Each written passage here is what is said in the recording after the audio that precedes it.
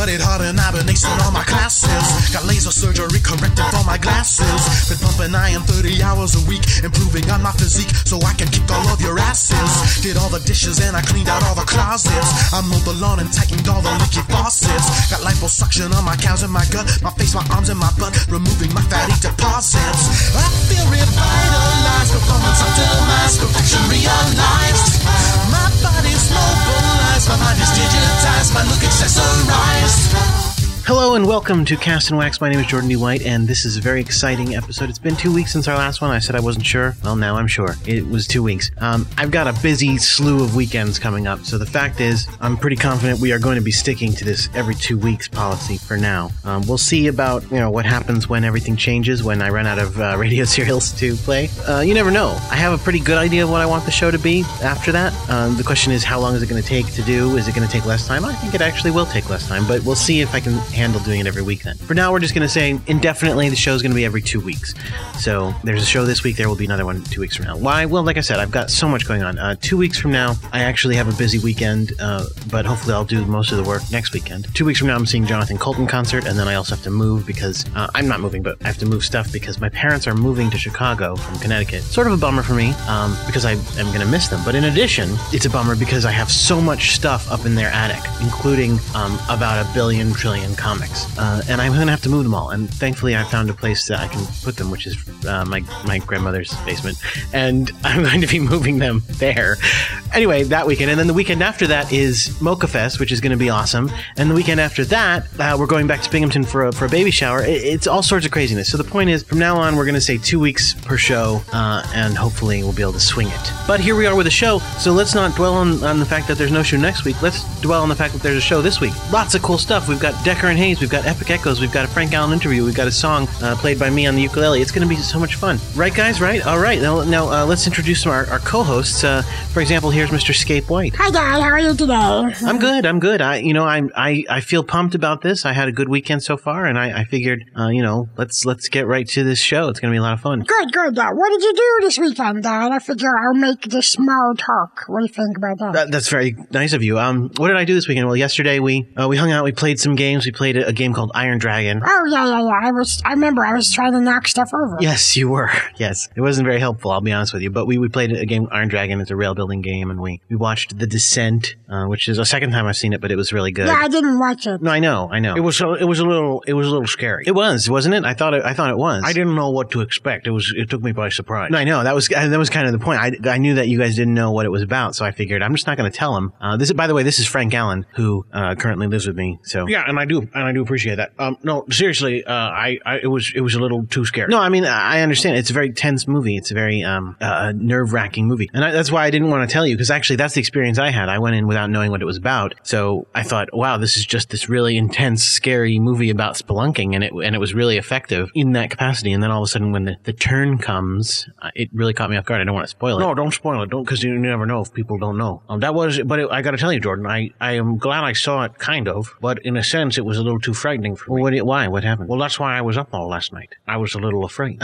Well, that's funny that you say that. I was up all last night because you were up all last night. Well, that's because I was afraid. And that made you have to make noise all night. No, I didn't. I mean, I was being as quiet as I could. As quiet as you could while speaking out loud at a broadcast level volume. Yeah, but that's what I do when I need to calm myself down. I do shows. I record little shows. I mean, not for public consumption. Obviously, I'm not going to play them. But I record little private shows on my tape recorder, and Yeah, what is that? Is that like a Fisher Price tape recorder? I mean, I remember having one of those. Yeah, that's what it is. It's this little sturdy brown guy here. He records everything quite well. I had one of those when I was little. That's really weird. I'm surprised it still works. Oh, it works absolutely very well. You just push down the record and play button at the same time there, and just tapes right onto any tape. They make really long tapes now, like 180-minute tapes, so you can record nice long shows. Right. Well, but the point was, did you have to do it all night when I was sleeping, when I was not sleeping? Jordan, it's like I told you when you came out to talk to me about it. Repeatedly. Yes, repeatedly, which was kind of disruptive. Oh, was it disruptive? Yeah. I was trying to record a show. Again, even if it's not something people are going to hear, I take pride pride of my work. I think that's one of my strong suits, is that I do prideful work. Great. And the point was, it's unreasonable of me to say at 4 a.m. that you should stop talking. Yeah. You knew what you were getting into when I moved into your house. You knew I was a show host when you offered to let me stay here. So, I think it's pretty acceptable that I would continue being a show host. Okay, well, Frank, hold on. I do have one more host to introduce, which is Mr. Rory St. John. Rory, thank you for being here, and I do want to introduce you. You could have a second to talk about, I'm sure you want to talk about extra history. Well, yes, I do, of course. My name is Mr. Rory St. John, of course, Dean of the Queen's Institute for Extra Historical Studies. Still accepting applications, by the way, castandwax@gmail.com. Please write into us. Tell us about your extra historical qualifications. We've got scholarships opening up every single day, all sorts of new scholarships. So please send us in your background, who you are, what kind of background you come from, and what sort of extra historical qualifications you have,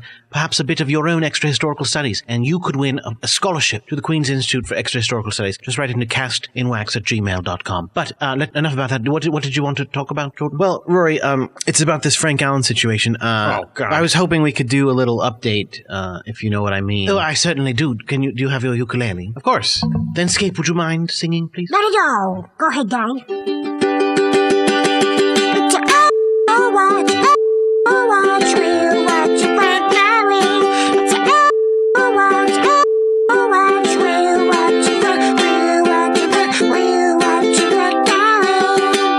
Thank you very much. Now, for those of you who have not been keeping track, Frank Allen was a successful, so to speak, drive-through worker at a fast food restaurant. He quit this job to pursue his dream of being a show host professionally instead of in his amateur way that he does now. Excuse me? No, but you know what I mean, because you don't get paid. Well, I could. Well, so far, that has yet to be proven. All right. So he did this, and of course it's been completely a failure so far. No one has offered him a job, despite him mewling that they would send him something at castandwax@gmail.com. No one has deigned to do so. So, he is completely unemployed. He has no money. He was unable to maintain rent payments at his apartment, and so Mr. Jordan D. White offered to let him stay at his house. Jordan, how is that going for you? Well, it's funny you ask. Well, I'm only asking because you told me to. Right, no, I know. It is funny, though, because I'm going to have to ask you to leave, Frank. What? Well, why? Well, because do you not remember the deal that I made when you moved in? Yeah, and I've been trying to get jobs. You've been trying to get you've been trying to get jobs, sure. I have. And how have you been trying? What have you done to try to get this job? I've been writing to networks, sending them audio clips of good shows. Okay. Well, that's it. That's it. Yeah. Well, I want to get a job on a network. What else am I supposed to do? I want to be a host. I did some hosting. I have clips of hosting. I send those clips of hosting to people. With a resume attached? Well, yeah. Yes. Of course, with a resume. A cover letter? Yeah, I did a cover letter. Thanks. I'm not an idiot. You send them CDs?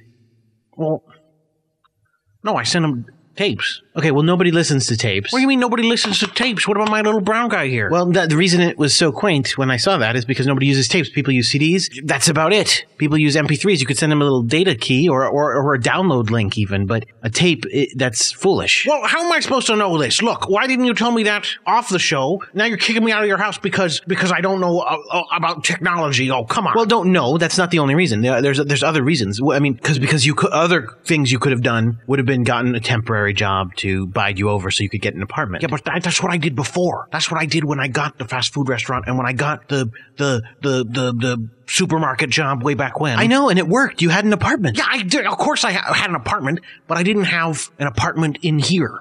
What is that supposed to mean? I wasn't at home in my body. I wasn't at home in my life. I wasn't living the life I wanted to live. And that's where I'm trying to get right now. Yes, but you're doing it by being in the place that I want to live. Yeah, listen, Jordan, I'm really appreciative that you let me stay here. But I'm not going to let you stay here anymore. So you shouldn't be so appreciative as all that. No, but Jordan, please, I don't have anywhere else to go. Not currently, no, you don't. But Frank, you got to find somewhere because you can't stay here. Devin and I have not been alone together in this apartment for weeks because you never leave the apartment. That's not true. I leave the apartment. You go to the laundry room to use our card to do your laundry. Where else have you gone? I got the mail.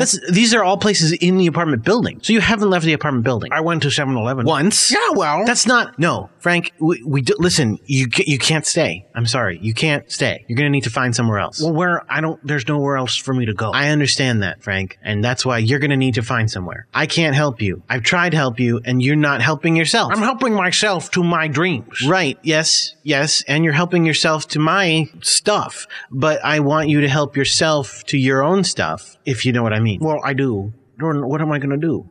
I mean, seriously. Frank, I told you what to do when you moved in and you didn't do it. So well, tell me again, because I don't know. You got to try to get a job, but you got to do it in a real way, and you got to be serious about it. If you're that serious about getting a job in the industry, why don't you try to get a mail clerk job? That's insulting. No, it's not insulting. It's the ground floor. You start at the ground floor, you work your way up. These are the way things work. You know, I mean, not everybody can just step right into, being the dean of an institution that they started. Well, Rory did. I know that, and that's what I was referencing, but not everybody can do that. Well, yeah, I mean, I can't afford to start my own institute. I wasn't suggesting you should. Obviously, you can't start your own institute. I'm suggesting you get off of your butt in my apartment and get a freaking job, you loser. I'm sorry I said that you were a loser, but it's very frustrating having you here in my house, never leaving my house. You only shower every 2 days. Well, I'm saving you water. I don't think I pay for water. Well, I'm saving the city water. Frank, I'm sorry. Look, I'm sorry. You're a dear friend. You can stay on the podcast as long as you want. You can't stay in my house. You can be in my house right now, but in the morning you got to go. But where? That's for you to figure out. I'm sorry. I can't figure that out. Take some time to think about it. I don't know what to tell you. Well, that's quite a crushing blow for Mr. Frank Allen. So, let's see. Now, Frank Allen, now that you've been thrown out of your friend Jordan's apartment and you have nowhere to live, what's your next move? Well, he just said he was going to give me time to think about it. No, I know, but I thought maybe you'd thought of something. It was a second ago. No, I know. Well, all right, Rory, No, absolutely not. Of course not. Don't be ridiculous. You're a horrible human being, and I would never have you live in my home. No. All right, well, I guess I gotta think of somebody else to ask. Right. All right, well, good luck with that. And I believe that brings us to the end of Asshole Watch. Scapy, would you mind? No, not at all. That was so watch. We just watch Frank going. That was so watch. We just watch Frank going. I saw Frank going just now, and he doesn't have nowhere to live. If you know where we could live, I guess you're gonna have to wait in. It's a so watch.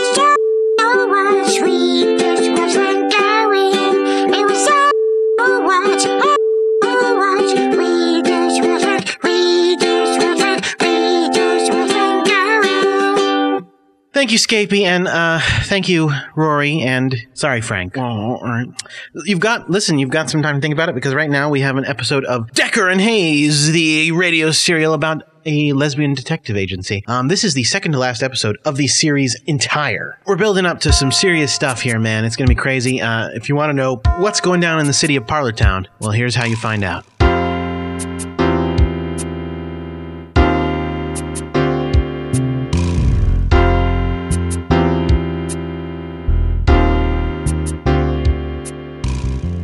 Decker and Hayes, Season 3, Episode 10, What a Piece of Work, by Lynn Nelson. Stella Decker and Macy Hayes found themselves in Stella's truck heading for their home. Donna Grimaldi is not the woman in the picture. Parlortown's Diamond and the Rough detectives had been feeling like they were the rough lately, between Stella's life-altering handicap and Macy's more recent life-threatening attack. Their relationship was on the fritz, and they'd been finding a lot of puzzle pieces that didn't fit together. They had hit the proverbial jackpot when they found the mayor's second daughter, who was none other than Donna Maynard. Wife of Sammy, the Shark Grimaldi, Parlortown's most famous mob boss, Donna Maynard had made her own name in Parlortown through her good looks and charm. The two slightly astonished detectives had been about to ask Donna Maynard about Mayor Glass, when Stella had interrupted them and rushed them out to the truck. What are you talking about? The widow said... I know, but I think things are falling into place. Look, just get us home. Is that where I'm going? Just drive, Mace. At home, the girls had papers and folders spread out on the kitchen table, and cups of tea steaming at their sides. Okay, show me what you're talking about now, please. Stella pulled out the identical photos that the mayor and the widow had given them. She gave one to Macy and studied the other one herself. Oh God, you're right. She looks nothing like her. Look at the nose, mouth, even the hair. You're right. Her hair is much thicker than Donna's was. Her mouth is smaller. Her nose is longer. Besides, if it had been a picture of Grimaldi, we would have recognized her. So who's lying? Well, we've got a lot of untangling to do. Donna is definitely the mayor's daughter. We've got documentation to back that up. We got so caught up in realizing that Donna was Tasha's sister, we forgot about the picture. It's got to be a fake, probably designed to throw someone off the track. But who? And by whom? Who knows? The mayor? The widow? Us? Possibly all three. Jeez. You know what's been bugging me? A lot of things, I imagine. No one is interested in Decadence. We haven't looked for her, and no one has asked us to. Maybe someone already knows where she is. Well, it might be useful for us to know. Where do you think we should start? Let's start with Maison X. Maison X? I talked to Officer Kelser, the cop we've been paying off to keep Mama's open. He indicated that there was trouble with Maison X that's been buried. But Maison X has been closed for so long. How do you propose we dig up this trouble? I think it's time to call Julian. Not a chance. He said he wouldn't help you with your criminal business. I'm not in the crime business anymore. At least not on the criminal end. A phone call and a truck ride later, the girls found themselves in the spacious office their old friend Julian McGinnis had been delegated at the offices of the district attorney. McGinnis had been a friendly rival of the girls, but when he lost some good friends on the same case that had landed a bullet in Stella's spine, he had sworn off detecting to return to the DA's office. He had also told them that he didn't want to be mixed up in illegal business, because of his new job. But the conspiracy theories were piling on, and the girls were getting desperate. My girls! I can't tell you how good it is to see you, especially you, Stell. Are you okay in that thing? I have a brain, Jules. I can maneuver a chair. That's not what I meant. I know. It's hard. It's been really hard. You're sweet for being concerned. Stella Decker is used to overcoming obstacles. I know you'll make it. I'm a little wary to ask, but, what brings you ladies to my office today? Don't worry, Jules. I'm out of Mama's business. Yeah, but not voluntarily, eh? We're here to solve a crime. I don't mean to tease, Stella. I am sorry to hear about Mama's. I know. We're on a case that you can't breathe a word about, Jules. That big, eh? We wouldn't bother you if it wasn't. We know how you feel about getting involved in our business, and we're not asking you for anything anyone will find out. But we really need your help. What do you want? Mind you, I'm not committing to helping you. But I guess I can hear what's on your mind. It's about the widow. Oh boy, I've been looking into her ever since you came to me, Stell. But you said... I know, but you piqued my interest. Besides, the more I checked, the more I realized the molehill was a mountain in disguise. This widow is in deep. I don't know how much I can help you out, but I'll give you what I can. What we really need to know about is Maison X. Julian McGinnis sat back in his chair and looked contemplative for a minute. He was clearly hesitant to talk about Maison X, and even glanced to his fogged door window to see if anyone was outside. Finally he spoke, in a quiet voice. Maison X was a huge cover-up. About what? Well, it closed pretty abruptly. No one likes to talk about it. But ask any cop on the beat, and they'll tell you it was a routine raid. Routine. It goes beyond that, though. Miss Vera was killed. Killed? Oh, God. It goes high up. I think the mayor was involved in the cover-up. Aha! I had an uneasy feeling about him. Do you know who killed Miss Vera? I'll give you 2 guesses. Tell me it was the widow. Looks like I don't have to. Son of a... I'll kill her. I'd rather not have another of my girls in jail, okay, Stell? And that bastard covered it up. Well, he shut them down. All in the interest of stopping crime, you know? Jesus. Okay, Jules, I hate to do this, but we need a favor. I've already said more than I should have. We need another page. Page? The tape, Macy. Maybe we can find out who it is. Oh, jeez. Okay. Here's what we're gonna do. I'm gonna write a name and an address down on a piece of paper, which I'm gonna give to you. You're gonna take it, find the address, and destroy all evidence that this piece of paper came from me. And this is gonna count for like 5 favors. I actually could get in a lot of trouble for this. We know, Jules. How can we thank you? You can never speak of this again. Julian McGinnis scribbled on a piece of paper, folded it, and slid it across the desk. The girls nodded, and the 3 of them said a quick and sentimental goodbye. Macy was wheeling Stella toward the door when Julian stopped them. Hold on, Mace. Macy turned around to see Julian knitting his brow at his desk. Can I cover you somehow? I've got a man who can keep a secret. He could drive or follow you. We wouldn't risk it, Jules. We'll be fine on our own. But we appreciate the offer. When this all blows over, let's get coffee or something, okay? You know, talk not about Parlortown falling to pieces. It's a date. The girls got into Stella's truck and maneuvered around Parlortown for about 20 minutes, until they came to the address on the piece of paper. A young woman answered the door. The girls dropped the necessary names and were welcomed inside. Her name was Alice. She had long, wavy brown hair, the longest Macy had ever seen. She had a small but modern-looking apartment, very neat. She offered the girls something to drink, which they politely refused, and led them to her living room, which was an immaculately kept array of impressive machines. What a collection. Let's call it a hobby. Why don't you give me your tape? Stella handed Alice the tape with a voice. Alice put it into a tape player, pressed a few buttons, and sat at her computer. This software will digitize the contents of your tape. Once I ripped it into my computer, which is about now, I can isolate different voice waves. The first of many. We'll work with that bit, if that's all right with you. You're the boss. Okay, so first I'll clean up the background noise a little bit. The first of many. And this is the part where we hack into the government's databases. If you don't mind... Oh, of course. Macy turned Stella's chair to face the other way, and they both idly gazed at the pictures and knickknacks in Alice's apartment, while she went through her database hacking process.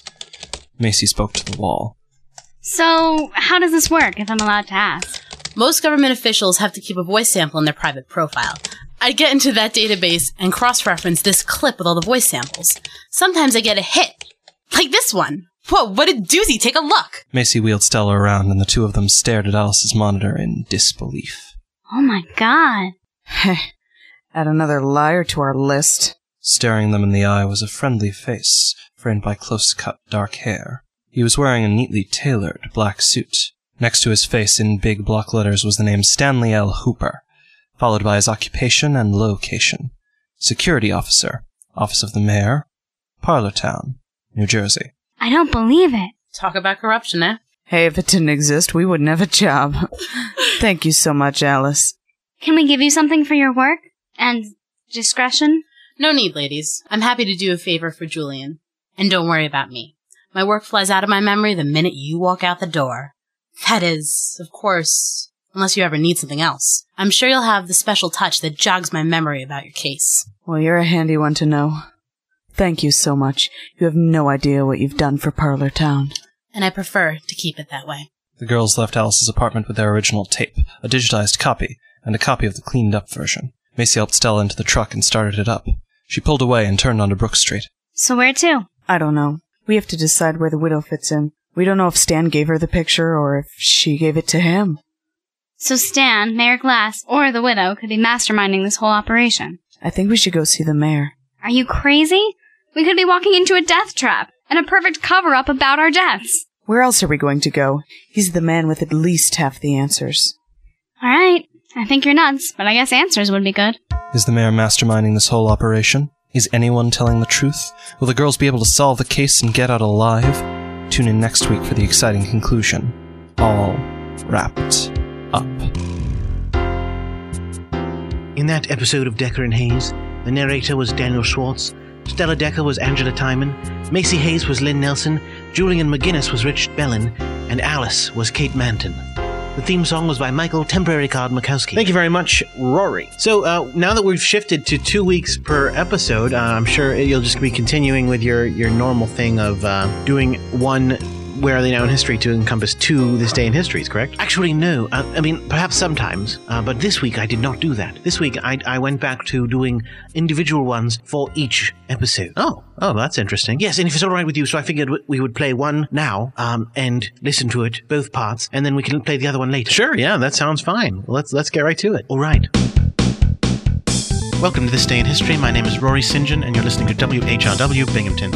On March 15th, 44 BC, Gaius Julius Caesar, dictator of Rome, is stabbed to death in the Roman Senate House by 60 conspirators led by Marcus, Junius Brutus, and Gaius Cassius Longinus. Let's hear what it sounded like. Ow! Ow, this back pain. It feels like there's something stabbing me in the back. Oh, hey, Caesar. Whoa, you got a knife in your back. Here, let me help you. Knife in the face! Ow! Ow! Ow! I Great. love conspiracies. Ow! I'm gonna need a whole lot of whiskey to treat these wounds. Ow! That'll teach you for laughing at my name. No one will ever laugh at Marcus Gaius Longinus ever again! Don't have that whiskey without eating something. See that girl? Caesar salad. God. Now, Caesar, I think you're using whiskey to treat a problem that would be better served by a doctor.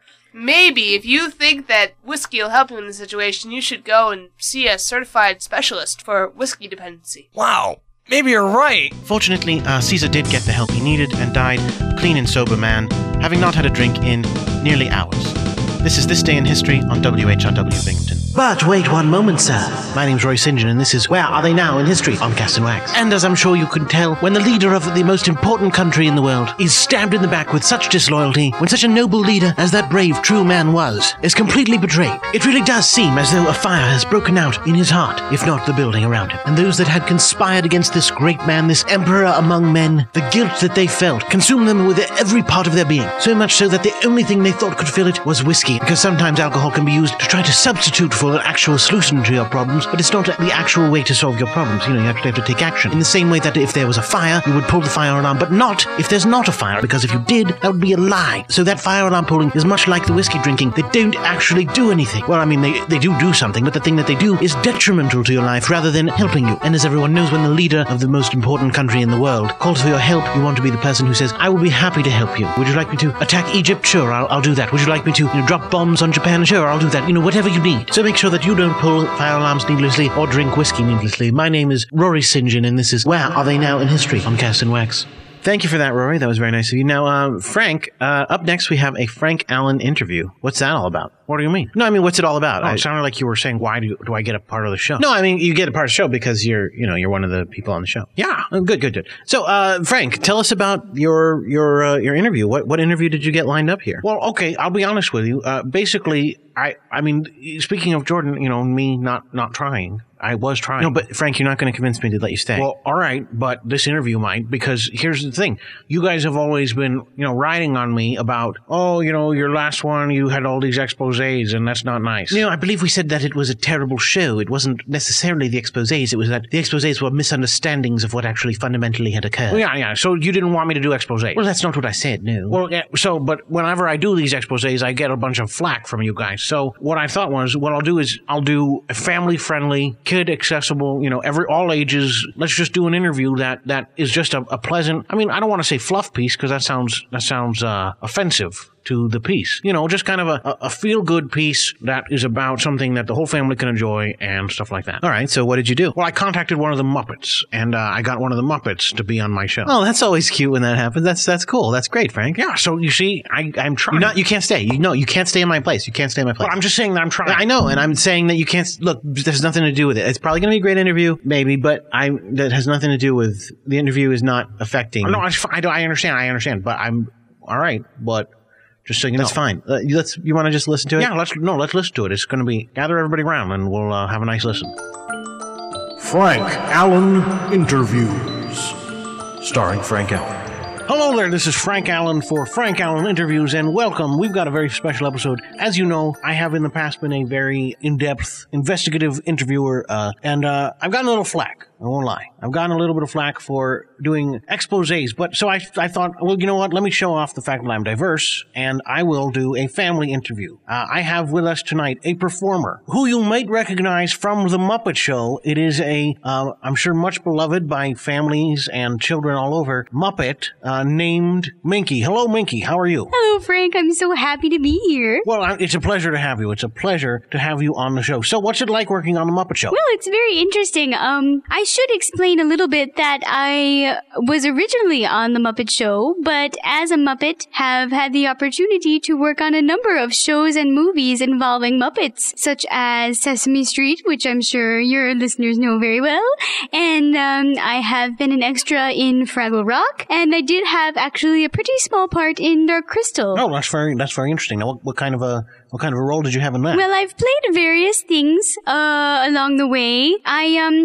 You'd probably recognize me on Earth as an Ai, and this is for children who are not aware, a very small primate, and I look kind of silly with very big eyes, and so I can double as a monster or any sort of other alien creature, as well as kind of a monkey. All right, well that's interesting. Now, what kind of an animal is an Ai? Is it a primate?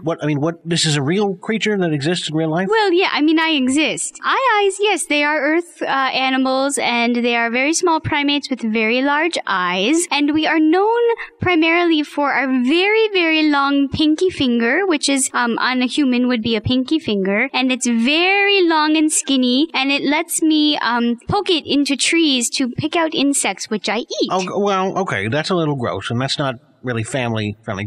Kids don't eat bugs, because that's gross. But, let's talk some more about the Muppet Show. So, how did you get into Muppeting? Well, that's a very interesting story. I got into Muppeting as just about any other Muppet, got into it, which was a casting call for Muppet Creatures, and, I answered it, and, you go through a standard audition where you do a little acting, and you do some educational type conversation and programming. You demonstrate your basic knowledge of all of the subjects, and I got in. All of what? Basic knowledge of what subjects? Math, English, history, the things that we'll be teaching children. Oh, okay. Like for the educational roles. Okay. For instance, Sesame Street. Right. Did you do a lot of acting before that? Because you said you have to demonstrate your acting. Well, not really. I mean, Muppet Creatures on our homeworld don't really do much acting. We have other kinds of occupations. I'm sorry? We do other things. We generally actually do practical work, such as, sanitation, plumbing, things to keep our homes running. Okay. No, but, okay. I, am by trade a carpenter, actually, but I find myself quite a decent actress. Okay, no, I guess I just was you're a carpenter, okay. I was a little confused because, right. Well, no, that's fine. From a planet that you're talking about. So, right. Well, anyway, how do you enjoy performing for children? Is it fun? Oh, I love performing for children. I especially appreciate when we are able to do live shows or other kinds of events where we can meet children and let them pet us and learn more about us. It's a lot of fun. Do you let the children pet you? Oh, sure. We're very furry. Well, I know. I mean, I can see. I know you're furry, but I figured it would spoil. Well, no, that's fine.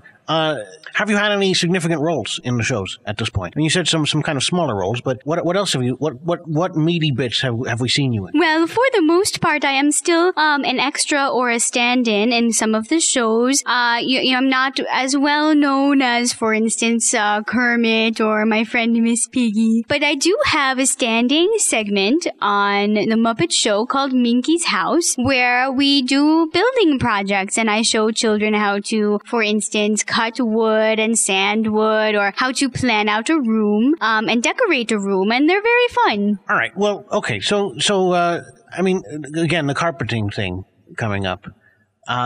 So what was this other planet that you were talking about? I'm a little confused about that. Well, I mean, Frank, of course I'm referring to Muppa, which is our home planet where all Muppet creatures come from. Muppa. No, but, I mean, Kermit's a frog. He's a frog. He comes from the bayou, I think. Well, we have many species of different creatures on Muppa. None of them are really Earth creatures. I mean, Kermit looks like an Earth frog, so he passes himself off here as Kermit the Frog, but on Muppa, Kermit is what we actually call a gocho. But we saw in the movie, that he comes from the swamp. Well, that's his story. That's Kermit the Frog, the character's story. Kermit the Frog. No, Kermit's not an actor. He is the character. No, Kermit is the character, yes, and he is played by a gocha named Foo. No, I mean, that doesn't make any sense. He's not an actor. Kermit the Frog, that guy, all that he is what's on screen. In the you as well. You are a Minky. That's your name. No, I'm sorry, Frank. Minky is the character that I play. I was really hoping not to reveal this to the children, who are probably under the impression that we are really the creatures that they see. So perhaps we should steer this somewhere else. No. Look, I understand what you're saying, and I'm sorry, kids. No, I don't want to spoil anything for any kids. But you're not spoiling for anything for any kids. You're talking nonsense. How can you have come from another planet? There's no other planet that has life besides Earth that we know of. Frank, I'm sorry for the confusion, but I was under the impression that everyone was generally aware of our home world. No, that's not you. Look, I'm sorry. I didn't want to do this. But you're lying about your homeworld. You're lying. I'm very sad that you would accuse a Muppet of lying. I mean, we are very benign creatures. But I have to ask, Frank, do you ever watch The Muppet Show? Of course I watch The Muppet Show, but I know for a fact that you're lying. I'm sorry. How do you know that? Because, all right, I'm going to do it, if that's what you want. Because you're a puppet. Because there's a guy here with his hand up your butt. You're a puppet. You don't actually have legs. I say butt. There's no butt. It's like you're half a thing. You're right. I don't have legs. I don't really have a butt either. I'm not an earthen creature. We do require the assistance of humans to help us maneuver your planet. And so I understand where you might get that impression. There is also the matter of not scaring children, which I'm really upset to have to do on this expose, as I assumed it was an interview for children. But we do try to keep up appearances of being puppets so that no one gets too upset. But I was under the impression that the adult humanoids on your planet were completely aware of our alien nature. But when you talk, his mouth is moving and the words are coming out of his mouth. He's very practiced. What, practice? Why would he practice at that? Because as I explained, we tried to keep up puppet appearances. Our human assistors are very used to doing this for us, and so sometimes, as in with your American Sign Language, people sign when they don't have to, even when they're talking to people who can hear. Our human assistors sometimes move their mouths when it's unnecessary. That's not true. You're lying. I don't understand what this gets you. You're clearly a puppet, and you've got sticks attached to your hands. They're very thin sticks, but they're sticks. And he's holding them. As I explained, eyes have these very long fingers attached to their hands that they use to get bugs out of trees. That might be what you're looking at. No, I'm not looking at the bug finger, which is still disgusting. I'm talking about at your wrist, there's a little stick, and he's gesticulating with the stick. Yes, see, like that. There, you're moving. See it? Oh, yes, of course. My muscle guides. You see, in your atmosphere, it is sometimes difficult for us to flex certain muscles, and so my human assistor generally helps me move my arms about. What? No, that's ridiculous. I'm sorry you think so. And you forgot about it? Well, it has become second nature now to let him help me, but the more functional thing that I thought you might be referring to is my pinky finger. No, there's not. That's gross. I'm not talking about the pinky, and it's fake, and obviously, like you said, you're based on an eye. Do you want to feel it? No! It's real. This is real. I look like an Earth eye, but I am actually a Tika from Mappa. I wanted to do a pleasant interview for children, like you said, but I can't put up with, it's one thing to lie to children and say that you're an eye, but it's another to lie to children and say you're an alien. That's why would you do that? Well, Frank, I assumed that in the spirit of education, since you have let me discuss this and break the fourth wall, that it might be helpful for children and families to learn about other cultures. Okay, but you're a puppet, and puppeteers go on to work with the Muppets, and they make them. I've seen pictures of them making the Muppets so that they're like half finished, and they, are just vague shapes or materials and things like that. I'm telling you, we work very hard to put up appearances for children so they are not scared. But we tell the children that you're not puppets. Then why do we show them pictures of us being made as puppets? Those are pictures for adults. But they can see them, can't they? The children? No, we don't want the children to know you're puppets. The children think you're frogs and eyes and, bears. I'm sorry, I'm confused. Where do you see pictures? On the internet. Children cannot see the internet? We have restrictions sometimes, but... Muppet restrictions? No, sexual restrictions. Frank, this is a family program that every single movie and show that I'm on is family friendly. No, I know, but I'm saying when you show the child the Muppet Christmas Carol, you're not saying to the child, well, these are puppets. You just allow them to think incorrectly that they're frogs and stuff. Which is what we try to do. Right, but really they're puppets. Really, they're Muppets. No, we all know they're Muppets, but really there's a guy with a hand up the butt, and it's fake. We don't have butts. There's a guy with a hand in the hole. To assist us, yes.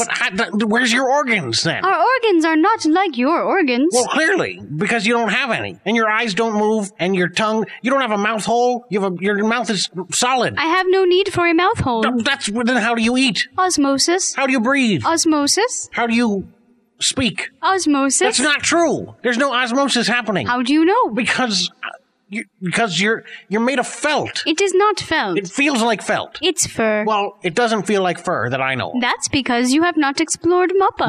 Mappa again. Okay, look. We all know that you're a puppet, and I don't know you, sir. I don't know what your game is, sir. Yeah, I'm talking to you, puppeteer. Please, Frank, do not berate my human assistor. He might leave. Oh, he's not a human assistor.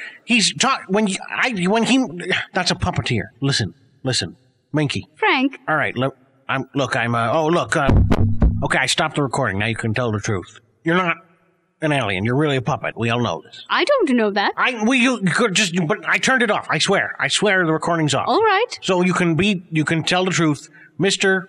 You, puppeteer. That's Jim. Jim. Well, okay, Jim. We all know the truth. He won't speak to you, Frank. You have insulted him. What? Look, there's no children listening, so we're not spoiling it for the children, okay? Really, seriously, let's get serious.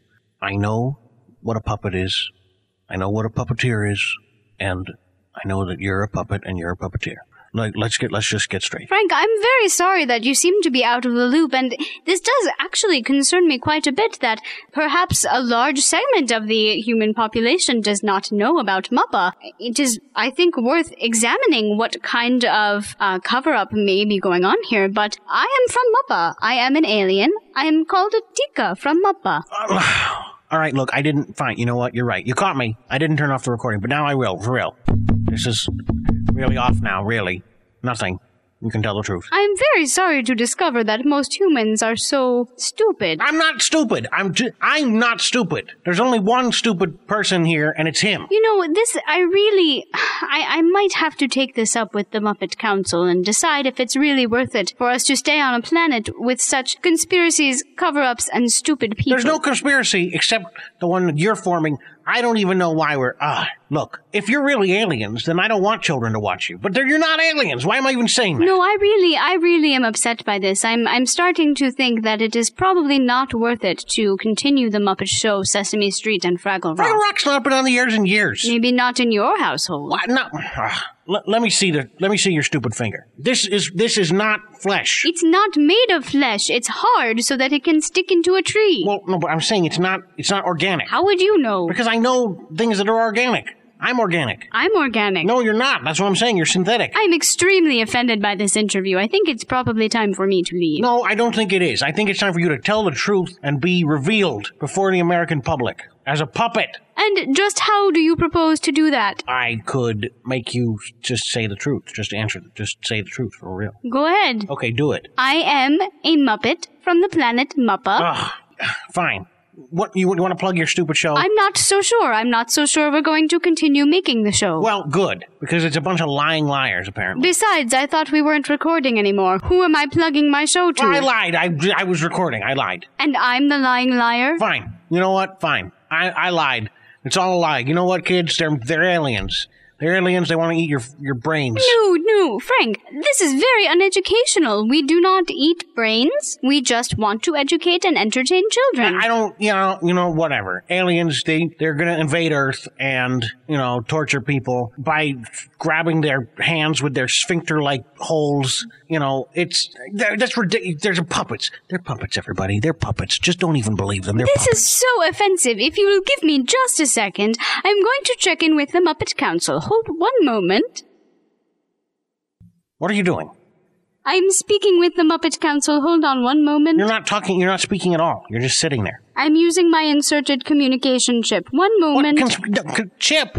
You're a puppet. There's no metal in you at all. You could probably pass through a metal detector. All right, well, it's been agreed that we are going to pull out of Earth. We have educational, entertaining shows on a number of other planets where we are more appreciated and less offended. So, I appreciate the eye-opening experience this has been, Frank, and it looks like this is the last time I will see you. Oh, that's fine. That's fine, because you know why? We can just replace you with puppets, because you're puppets. So it's fine. You can go anywhere you want to. We'll just make puppet versions, and no one will know the difference, because you are puppets. Well, then this sounds like a win-win situation. Yeah, good. Well, thank you very much for having me, Frank. It's been most enlightening. You're welcome. And you can find Muppet Show DVDs at stores near you.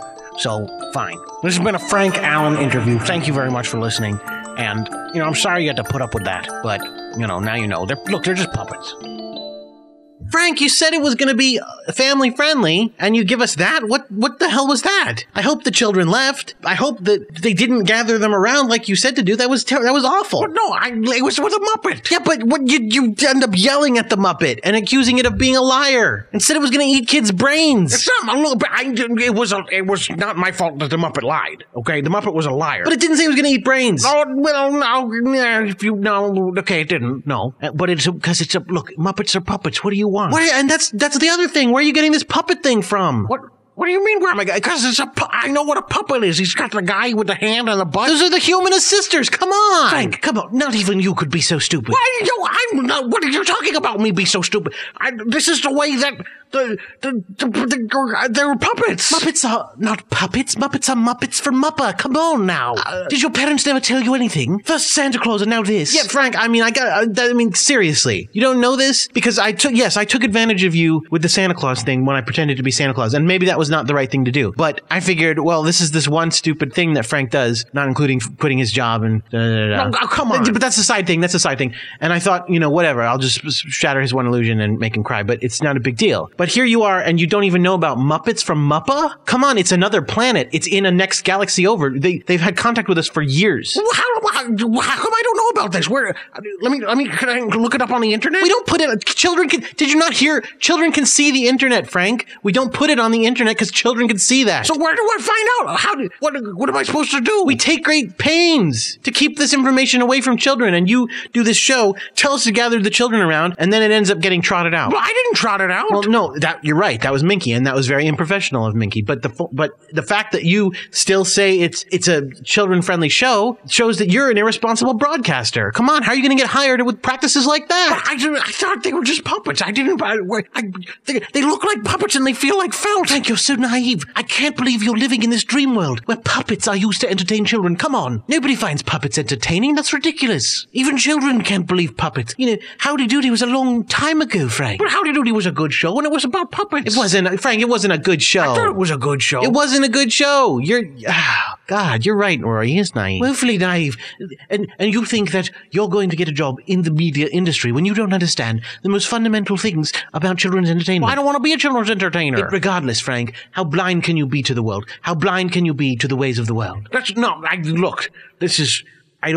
I think you guys are giving me guff and you're making fun of me. They're not aliens. They're puppets, right? Frank, you think we would just be making this up to mess with your head? But they gotta be puppets. They have the things on their arms that make their arms gesticulate. That's the muscle helpless, Frank. The muscle. Come on. You guys are really seriously, you guys are messing with me, right? What do we have to do to convince you? I don't, there's gotta be some evidence if it were true. Right, well, hold on. Here, Escape. Let me wake up Escape. Escape. What? Is it time for you to sing? Is it time to sing the song? No. Oh, Dad! I want to sing the song. You were sleeping. Look, Escape. I woke you up for a quick question. The Muppets. What are the Muppets? Dad, they're puppets. Oh, see, they're puppets. No, Escape. There's no children around. There's no children around. Come on, seriously. Oh, okay.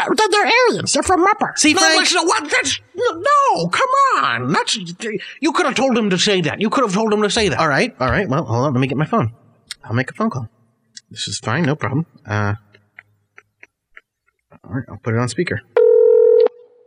Hey, yeah, what's up? Patsy, hey, it's Jordan. Hey, Jordan, how's it going? What's going on? Patsy, I'm having to talk with Frank Allen here, and let me preface this by saying there's no children in the room. All right. There's no children in the room. The Muppets. What's the deal with the Muppets? All right, no, here's the thing. They want you to believe that they're puppets, but don't believe it, because they're actually from outer space. They're aliens. They're from the planet Muppa.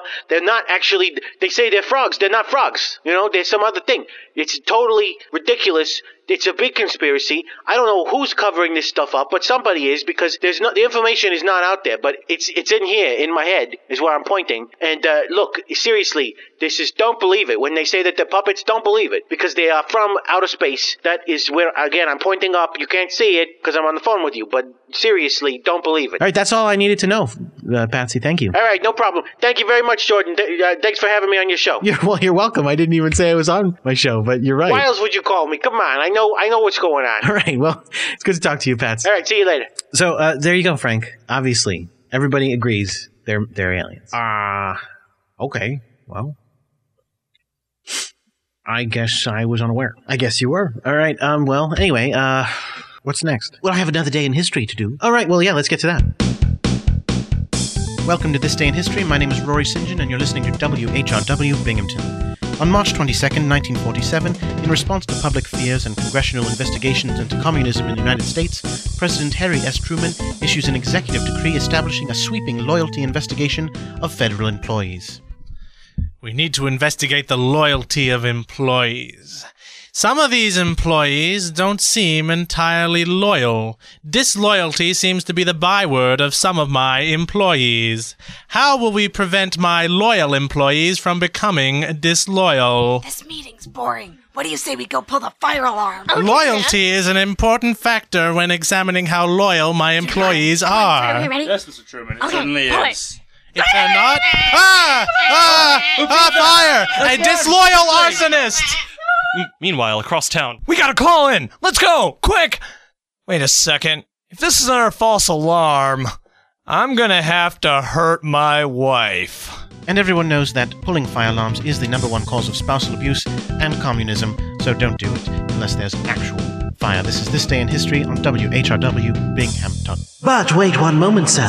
My name's Roy St. John, and this is Where Are They Now in History on Cast and Wax. And as I'm sure you can tell, when the leader of the most important country in the world is stabbed in the back with such disloyalty, when such a noble leader as that brave, true man was, is completely betrayed, it really does seem as though a fire has broken out in his heart, if not the building around him. And those that had conspired against this great man, this emperor among men, the guilt that they felt consumed them with every part of their being, so much so that the only thing they thought could fill it was whiskey, because sometimes alcohol can be used to try to substitute for an actual solution to your problems, but it's not the actual way to solve your problems. You actually have to take action. In the same way that if there was a fire, you would pull the fire alarm, but not if there's not a fire, because if you did, that would be a lie. So that fire alarm pulling is much like the whiskey drinking. They don't actually do anything. Well, I mean, they do something, but the thing that they do is detrimental to your life rather than helping you. And as everyone knows, when the leader of the most important country in the world calls for your help, you want to be the person who says, I will be happy to help you. Would you like me to attack Egypt? Sure, I'll do that. Would you like me to drop bombs on Japan? Sure, I'll do that. Whatever you need. So make sure that you don't pull fire alarms needlessly or drink whiskey needlessly. My name is Rory St. John, and this is Where Are They Now in History on Cast and Wax.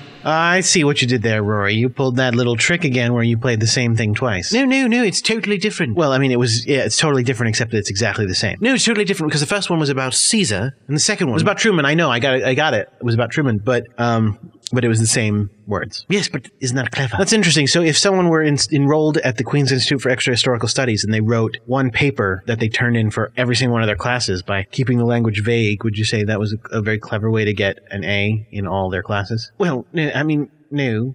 Because that would that wouldn't be clever. Well, I mean, it would be clever, but I probably would not give good grades for that. No, and yet it's something you would do in your life. Well, I mean, it's I did it, so right. All right, well, let's get to Epic Echoes. This is the next show we've got up. Again, we're getting very close to the end of all of our shows, so only 3 episodes of Epic Echoes left, counting this one. So hopefully you'll enjoy it. As you know, Epic Echoes is the backwards series, so every episode takes place before the one before it, meaning we're getting very close to the beginning. Here we are.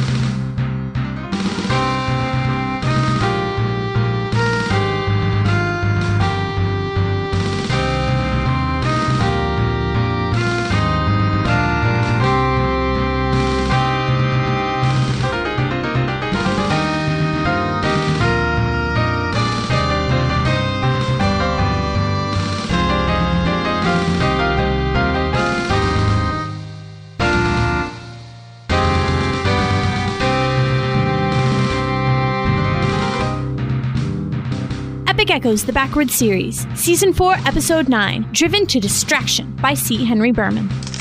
Beacons of Life, a tribute banquet to the Flashpack. I really don't think so, Max. What the hell is a beacon of life supposed to be? Well, a beacon is like a lighthouse. I know. I'm saying the metaphor. Guys, let's just get through this. There's a Flashpack half-life-size semi-memorial statue christening. Remembering Julie, a dinner for the queen of our hearts and her intrepid team.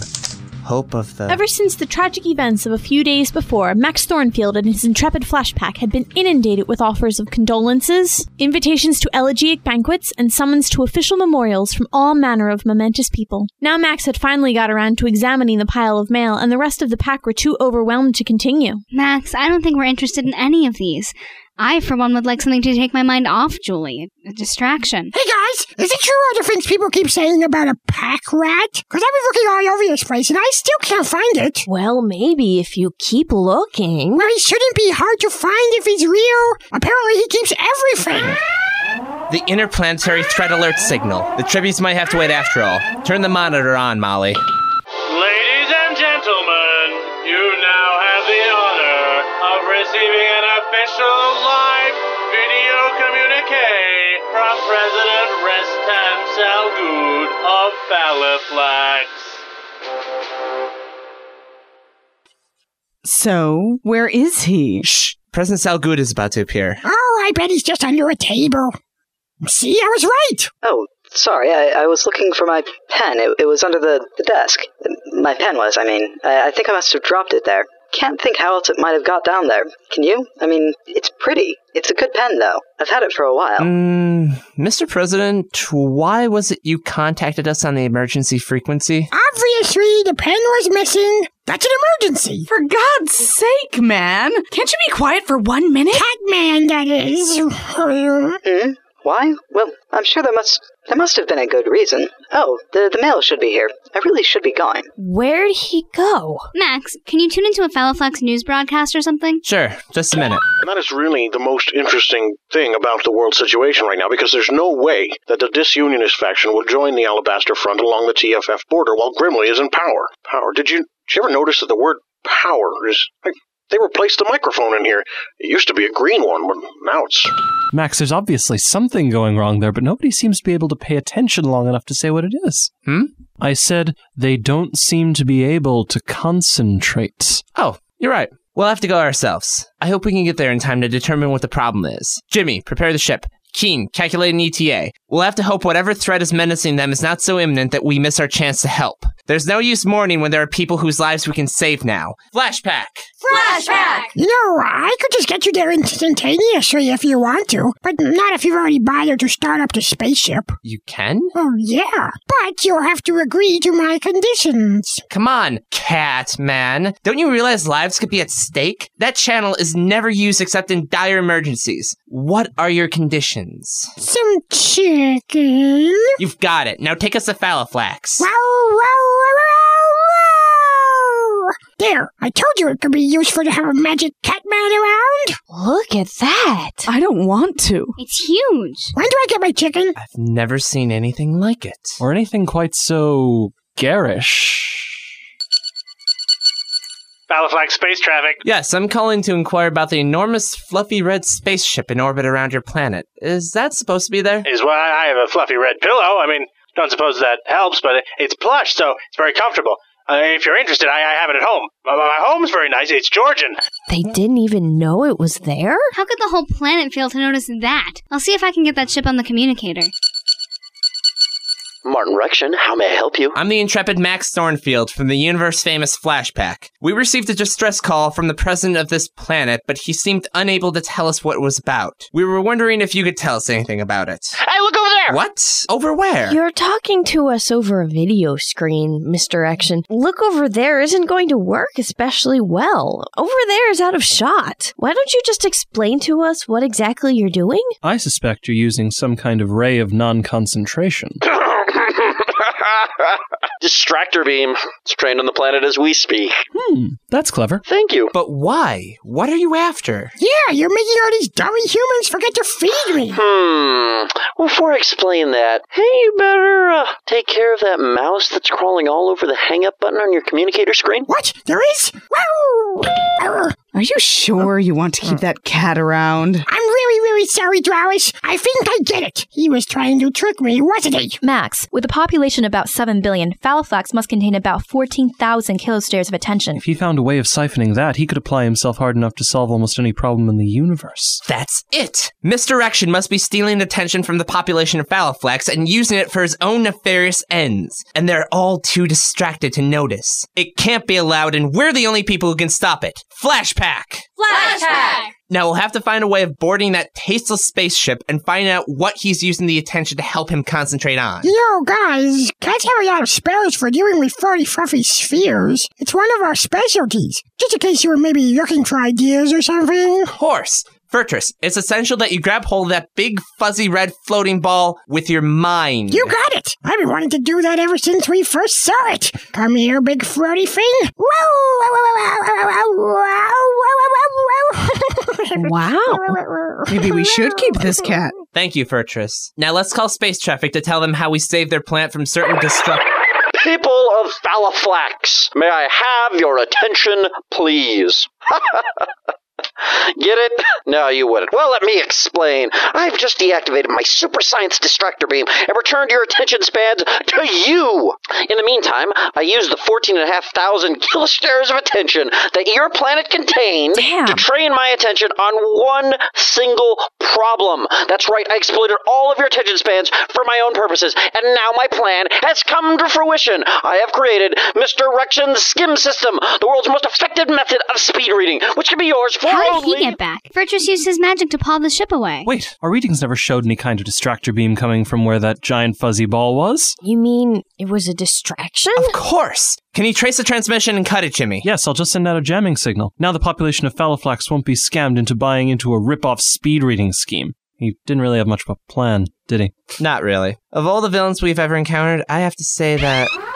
The home workotron. Are you sure we can't look into that speed reading scheme that Misdirection? Of course not. You remember what happened that time when Julie... Well... Why did you have to remind us, Max?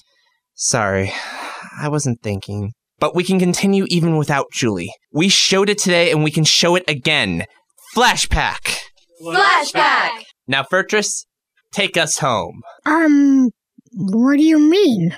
You teleported us here. Now we need to go back. Well, about that, I can usually do radio teleports, like maybe 1 or 2 people, no problem.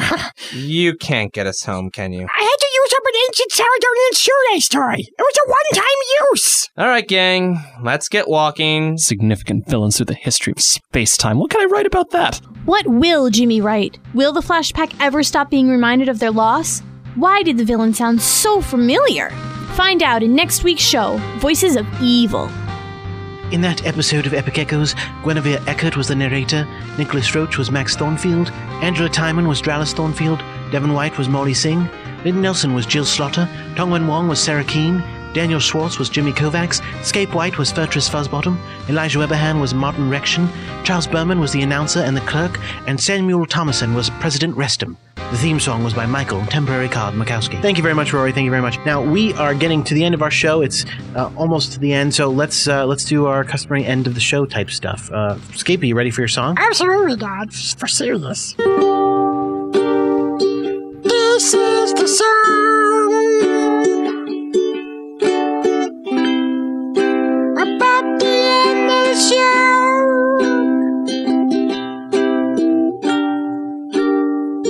This is the song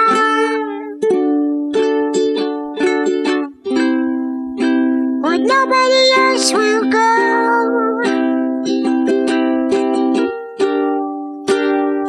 What did the show have to end?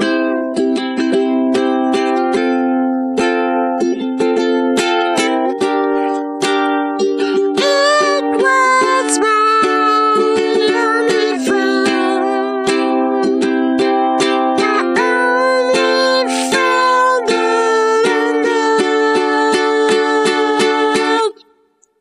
That's how the show ends. Thank you very much for that, Scapey. That was very heartfelt and sad. Scape, we did get a piece of mail this week, and it is a piece of mail about you. What? Yeah, it's actually 2 pieces of mail now that you mention it, about your schoolwork. What? What does it say? Well, Scape, you didn't tell me what happened with your professor. What didn't I tell you? Well, here's a letter. Let's see what it says. Rory, would you mind reading this letter? Oh, no problem. Dear class, please accept my apologies for the last-minute class cancellation and delay in grading your last assignments. As I hope our substitute explained, I was called away on a family emergency. I will send your grading sheets separately. I am offering 3 adjustments to the syllabus that I hope will alleviate any stress due to the upset in our schedule. 1, I am eliminating one of our assignments. 2, I am revising the due dates. And 3, I am offering an extra credit assignment. Your assignments. Your last assignment will be a cover song. Please keep in mind our class discussions about covering songs, especially the concept of changing a song in tempo, instruments, genre, etc. To make it your own, you may not cover any song already used as inspiration for another assignment this year. Your final exam will be an original song incorporating elements learned and discussed in class this year, to be accompanied by a 500-word essay analyzing, explaining, justifying, or introducing your song. You may not write a song about a subject you've already covered in another assignment this year. Those of you who play your songs publicly are on a podcast, radio show, or other medium should broadcast this essay as well. The due dates: you may hand in these 2 final assignments up to noon on May 15th. I will accept both assignments on that date or at any time before. You may hand them in individually or together. Extra credit: you may choose one of the following extra credit options. 1. Record another song in a genre that we have not covered in a previous assignment. 2. Write a 1 to 2 page analysis of your assignments, covering composition, lyrics, etc. Or 3. Write a 1 to 2 page analysis of an existing song recorded by another band or artist, covering composition, lyrics, etc. Extra credit assignments will not be accepted after May 15th. Upon successful completion of your extra credit assignment, I will take your lowest assignment grade and raise it by a full letter grade. A B becomes an A, a B plus becomes an A plus, etc. Please get in touch if you have any questions about any of these changes to our syllabus. I hope this makes it for an efficient and successful end of the semester. Regards, W.S. William Spike Chain, PhD. So, Scape, you've got 2 assignments left, but, I mean, obviously you need to do the extra credit as well. But I'm doing really good, so I probably don't. Yeah, if minus, really good minus. Dad, no! You always say good! No, but you do okay. But if this will bring up any grade you have from a downgrade to a higher grade, that's what you gotta do it, man. So you have to do a cover song, then you have to do your final song, and sometime in there you have to do extra credit, either another song or one of these essays. No, I don't know how to write essays. Well, I know, but you'll have to learn, because you have to do one for your final. Well, Scape, just consider it. But we haven't even gotten to the other letter. What's the other letter? The other letter is your assignment grade sheet. Oh. Frank, would you mind reading that to us? Yeah, it's fine. Assignment 5, Ballad, Mr. Scape White, grade sheet 31610. Scapey, I would like to give you an A+ for this assignment. I'm really enjoying the progression of your songs this year. While it's always very difficult to choose, I think MF might be my favorite song from you so far. Given that you had no concept of a ballad before this assignment, I consider this a particularly impressive accomplishment. You really threw yourself into the assignment. Your research that you presented to class was a wonderful compliment to the song you produced. All the elements of a rock ballad were there, including the distorted bridge, which rocked out quite a bit, by the way. And you wrote about what you know and love, which really came through in the lyrics, music, and feeling with which you performed the song. All right, off to a good start, Skate. Yeah, because I did a good song. All right, well, so far. The downside to this, of course, is that I cannot give you an A+, as your assignment was late. See? Well, I didn't know I was going to be late. Well, but you were. All right. As you know, the syllabus dictates a loss of half a letter grade for every day an assignment was late. This was due February 3rd, and you broadcasted on the 8th. 5 days late at half a letter grade per day brings you down to a B-. I would like to remind you that you can always send me a completed song before you broadcast it on the podcast. Yeah, but I didn't know that we were going to have to do it late. Yeah, but you did, and now you get a B- on it? Yeah, but because I didn't. I thought we were going to do a podcast on the right date. But we didn't do it. That's not my fault. Well, that is your fault. Yeah, but I mean, it's not my fault that you didn't do your assignment earlier. Well, but still. There's more letter, guys. There's more letter. Yeah, okay, go ahead. I would like to additionally address the attitude with which you presented the song. You were unapologetic about it being late and chose also to blame your father for broadcasting late and therefore causing your assignment to be late. As a student, this is inappropriate behavior that negatively influences an assignment, and I would encourage you to take responsibility for your own assignments. See, look, he's saying the exact same thing. It's not my fault that you were late. It's your own fault because you have to take responsibility. I don't know how to do dates. I don't have a calendar. What do you want? I want you to get A+. Well, I don't, so just shut up. Scapey. There's more letter, guys. Yes, okay, go. However, I have to admit that this attitude was spot on for a rock star and an acknowledgement of the whole package and not just a song. After all, this is rock star school, not music school. I do believe I have to give you some extra points for spirit. So as a compromise, I'm going to give you a B+ for this assignment. Consider this a gift, and going forward, please do strike a balance between being a student and a rock star until you graduate. And remember that you can complete an extra credit assignment for this semester. I have collected the lyrics from waxwork.com for your RIR portfolio. WS. See, Dad, I got a B+. Yeah, B+. That's lower than an A+. That's higher than a B-, which I had a second ago. Yeah, but so if you do the extra credit, this can go up to an A+. Well, Dad, but I'm already doing really good. Yeah, but you could be doing better. So you should be doing better. This is so unfair. Come on. I pulled it off. By the skin of your teeth. If this was any other school, you probably would have gotten points off. Well, but it's not. It's disco, so that means I am awesome. It's not what it means. But anyway, fine. Let's just let it drop. Fine. All right, listen, if you're anyone besides Scape's teachers, please keep writing into us, castinwax@gmail.com. We do really want to know stuff about what you think about the podcast. We want to know your ideas for the podcast. If you think that you have something to say that the podcast listeners need to know about, just write into us, man. If you want to apply to Rory's school, if you want to offer Frank a job, if you want to, ask Scape about what kind of moist food he likes. Chicken, most. I know.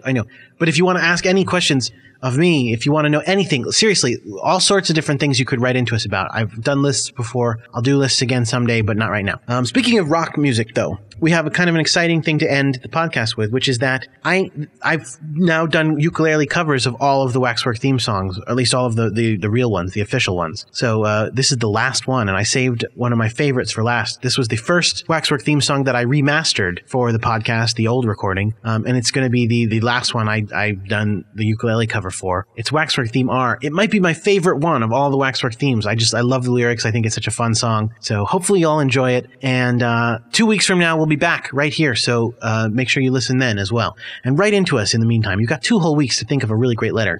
Sometime in the next week, write us the letter just to make sure we get it on time. Because email can sometimes go really slow. The point is, yes, please write into us. Enjoy the song, and all these things are true. Goodbye from all of us, and we'll be seeing you.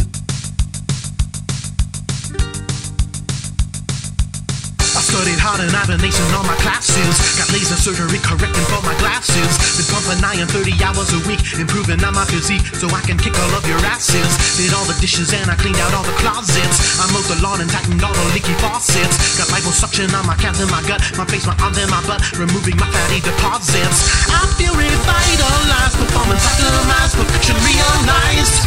My body's mobilized, my mind is digitized, my look accessorized. My personality was downloaded and backed up in pleasant places till my reflexes are jacked up. Make sure to spring for a lifetime warranty so parts and labor are free in case I ever start to act up. Packed full of isotope run off nuclear power and fuel injected running 60 miles an hour.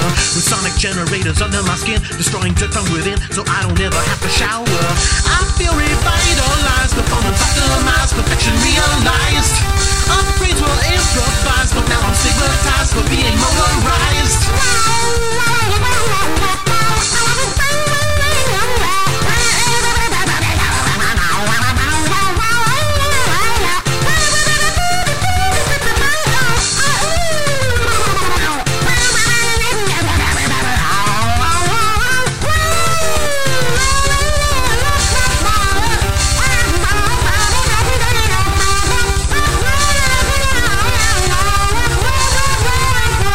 Two big handles on my circulation, but there's no blood inside, it's only lubrication.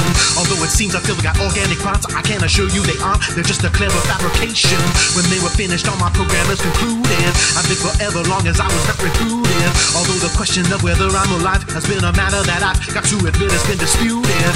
I feel revitalized, performance optimized, perfection realized.